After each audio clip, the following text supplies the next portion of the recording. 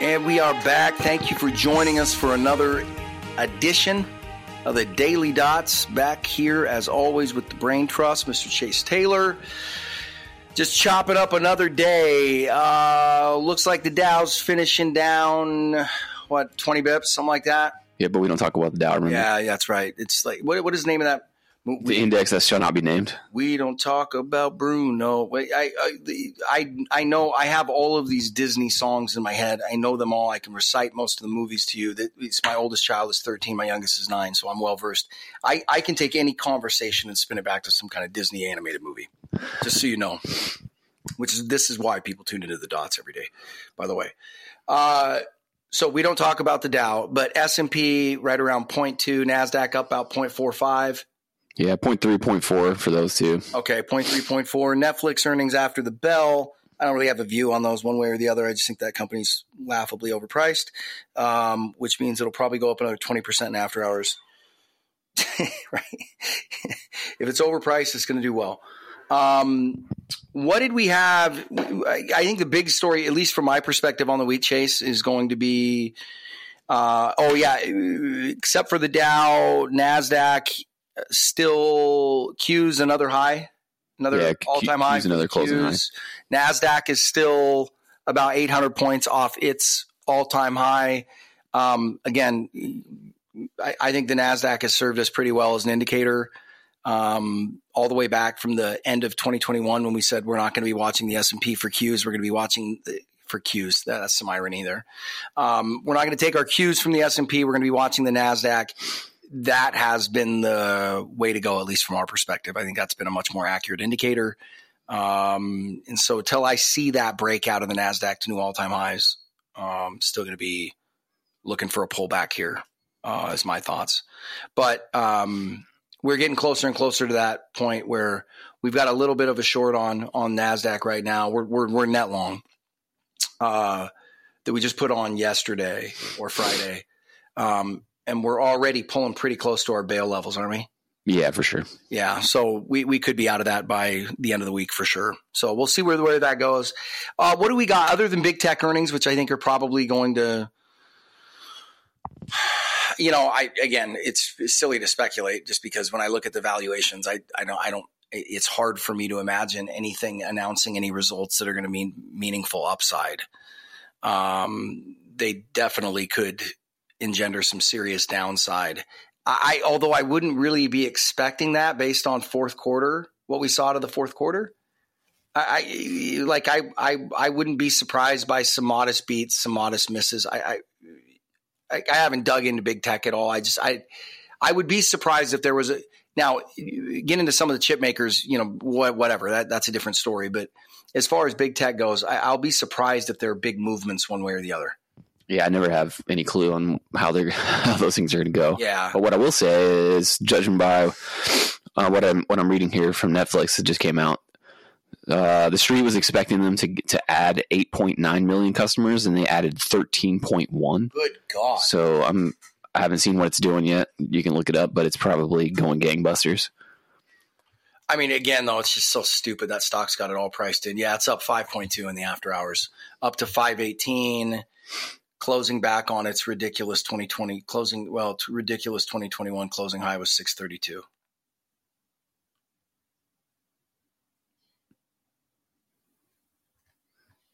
So yeah, they added a good bit of people, so I'm sure they'll be fine here. But yeah, as far as the rest of big tech earnings, I mean, I have no idea. But I love it when you're reading. Well, I'll add something though, and that is on the day, small caps were down. D.R. Horton. Their earnings were not appreciated by the market, so home builders were down. The dollar was up about 0.2%. The 30-year bond yield was up about 5 basis points. So the front end was pretty flat, but long end bumped up a little. So another dollar up rates up day. Oil down a tiny bit, down about 0.3%. So you can still see some pressure forming along the rates dollar energy complex.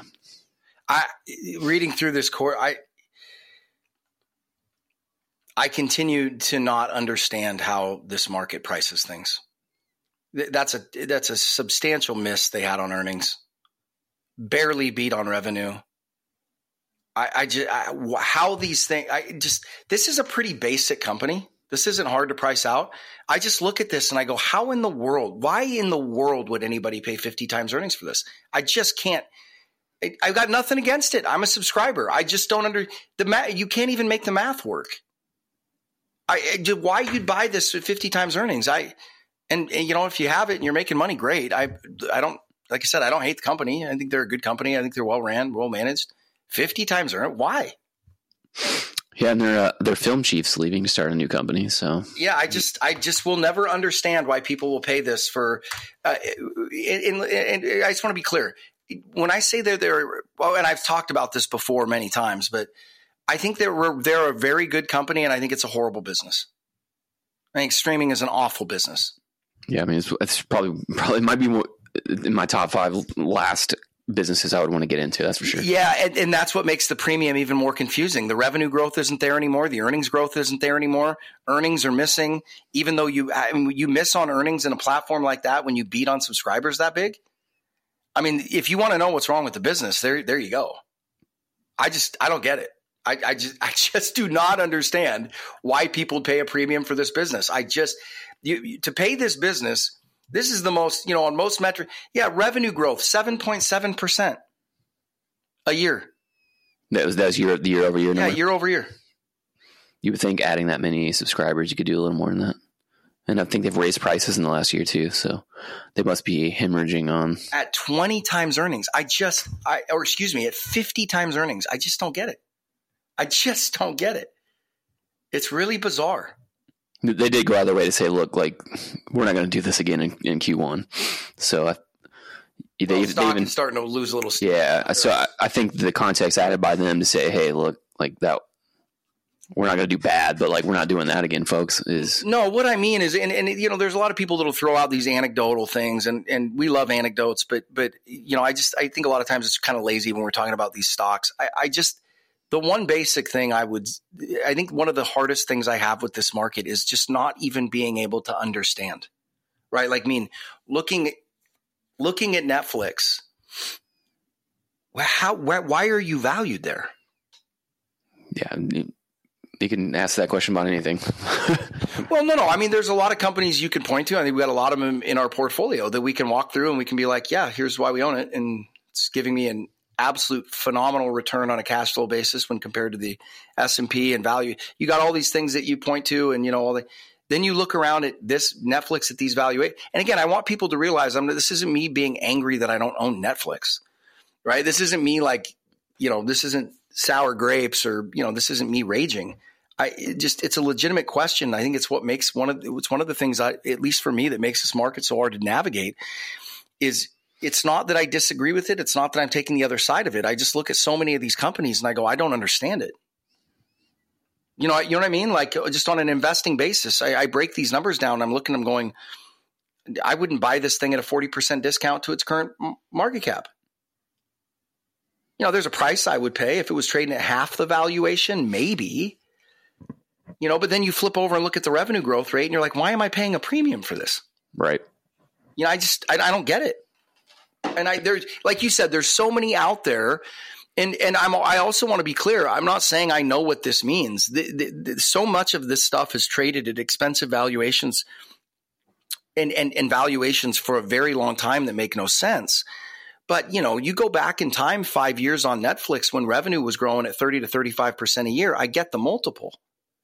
Now you're at 7.7 and you're still sporting in that business, a business that produces in the best of times 18, 19% margins, right? Why?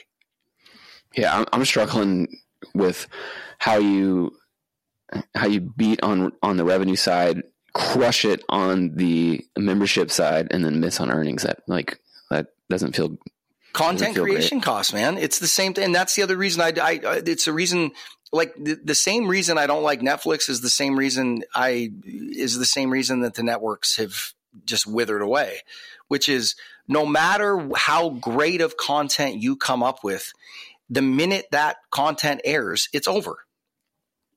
Right? I mean, you can keep re-airing it. You can get some residual income streams off it, but not much. And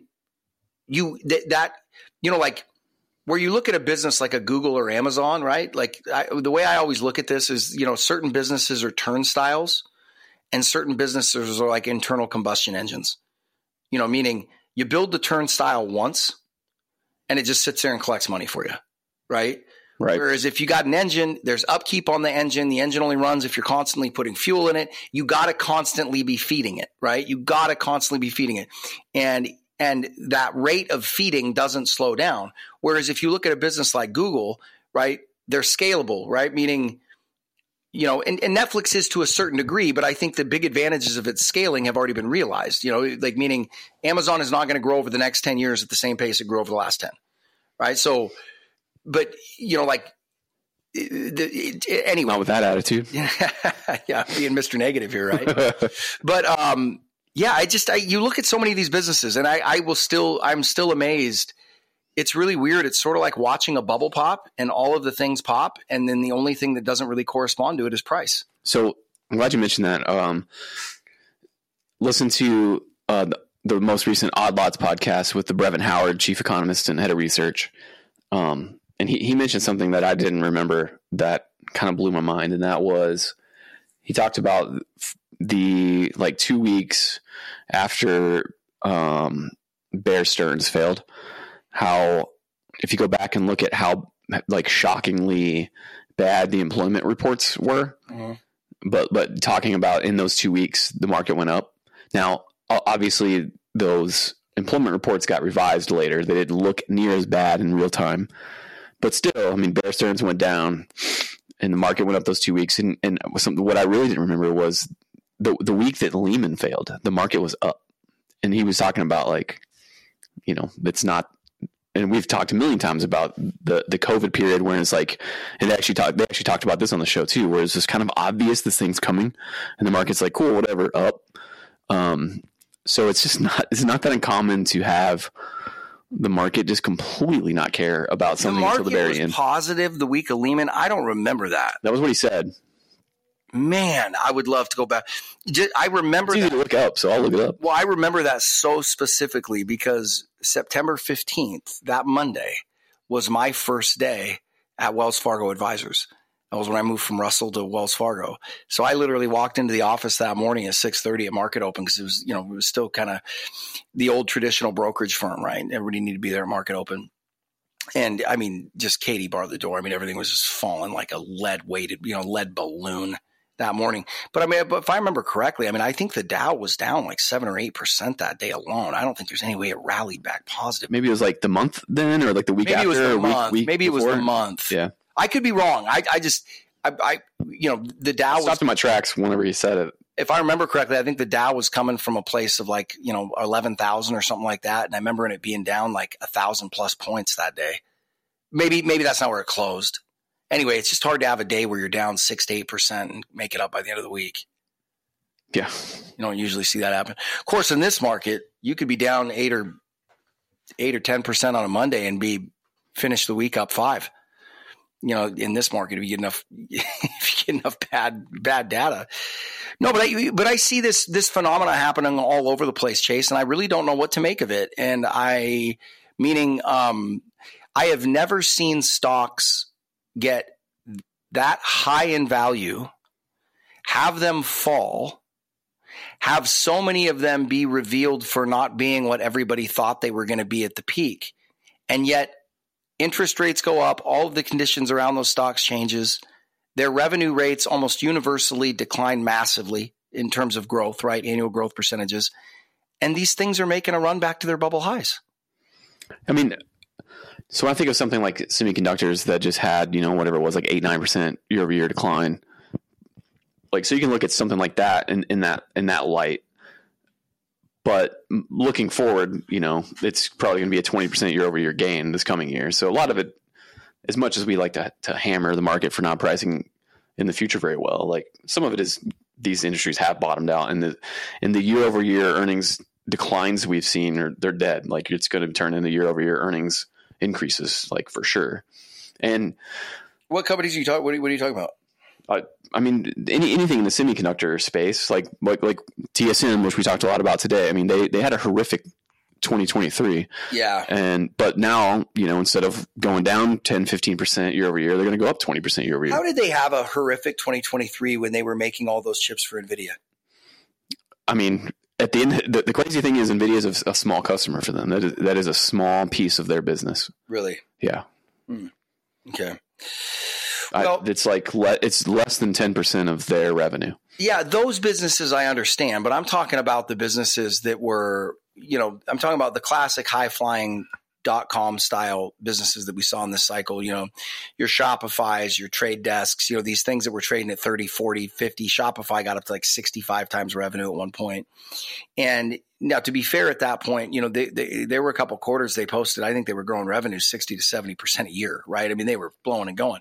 Well, that revenue growth rate's down to 22%, and that thing's crept back up to 20 times earnings or 20 times revenue, 15 to 20 times revenue anyway, and bleeding $1 billion a year in cash. And you're just looking at it and going, look, I haven't studied the business, but I think that they've got a smart CEO. I think they offer a lot of great advantages for small business owners and a great product suite and things like that.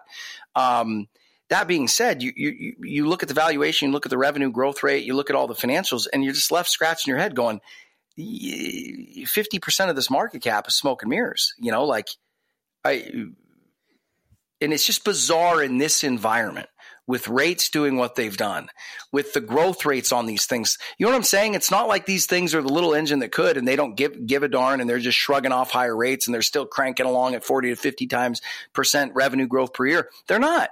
And yet everybody's still paying up for it. It just blows my mind. Yeah. The only thing I can say is when we look at the aggregate earnings forecast growth, they probably just think it's going to go back up to that. That's all. That's the only thing I can even think of. By the way, I looked it up. You can see it. Sure enough, the market closed green the week of September 15th. Barely. No shit. But it did. And it had a, horrific start, but so the market was, it got obliterated the 3 weeks after that. So what the market was thinking that week was, okay, here's the worst of it. They were probably that. And the bottom. And the Fed came in, with the money bazooka. So yeah, here's the bottom. That's what the market was thinking. And then, it was kind of in a way, just the beginning. Fascinating. Well, that's the other thing we were talking to is about the data that came out today. Really quick, we got to finish up here, but what was that? Kind of give us a brief summary on the data today, because it is coming out hotter as you and I have expected, and we're still very early in the year, so you certainly cannot jump to any conclusions. What I will say, though, and you can give us the details, is that the data so far has been a bit more mixed than we would have thought. I think there's some data that's hotter.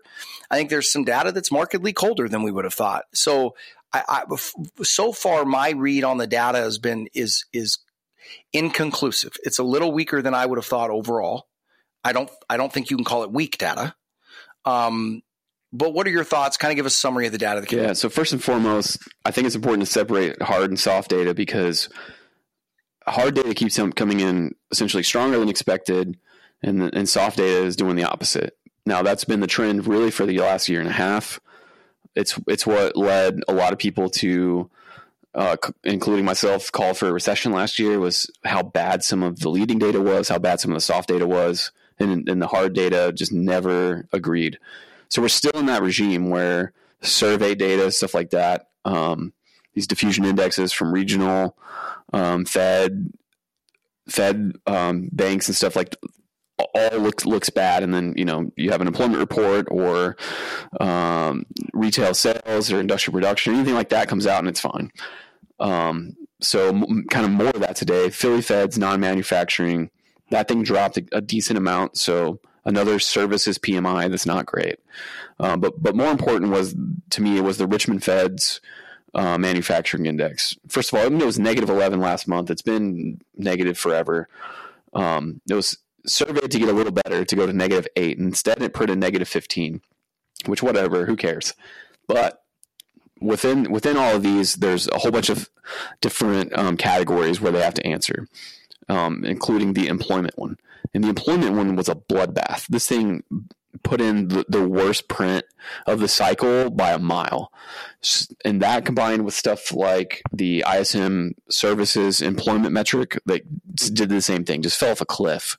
It's just, now there are plenty of other, very similar data sets that are like kind of weak, but not that big a deal on the employment side. But to see two that are kind of well followed, like Empire Manufacturing, like you can kind of like laugh off because it doesn't seem to be that great. But like I don't think Richmond, it falls in the same bucket of like something you shouldn't pay that much attention to. So the fact that it printed as bad as it did on the employment side tells me, hey, like, yes, we called for the hot Q1. We think rates can move higher. Inflation can start to rebound. We're not cutting 7 times this year as of now. That has to go back to probably 2 through 4.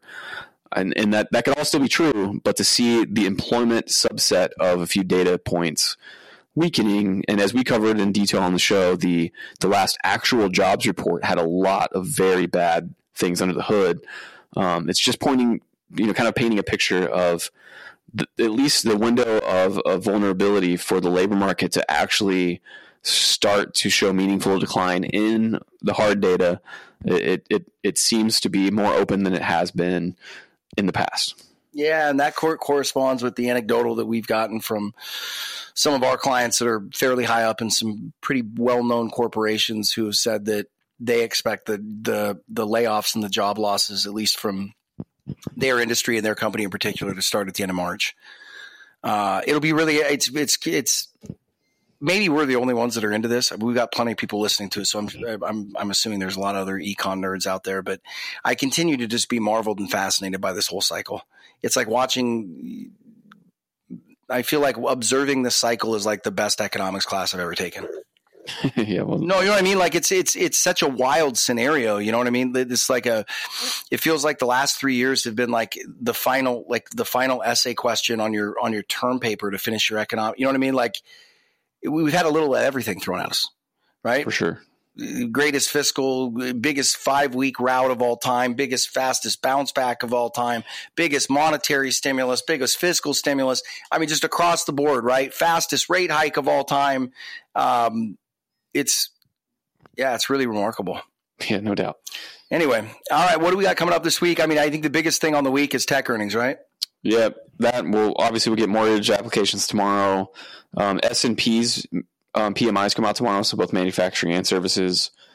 I would argue they have a high bar up around 50s, so those could disappoint if they follow the trend of these other ones. And Thursday we'll get GDP, personal consumption, all that kind of stuff for the fourth quarter, which they're showing 2% for GDP. I would assume it comes in higher than that.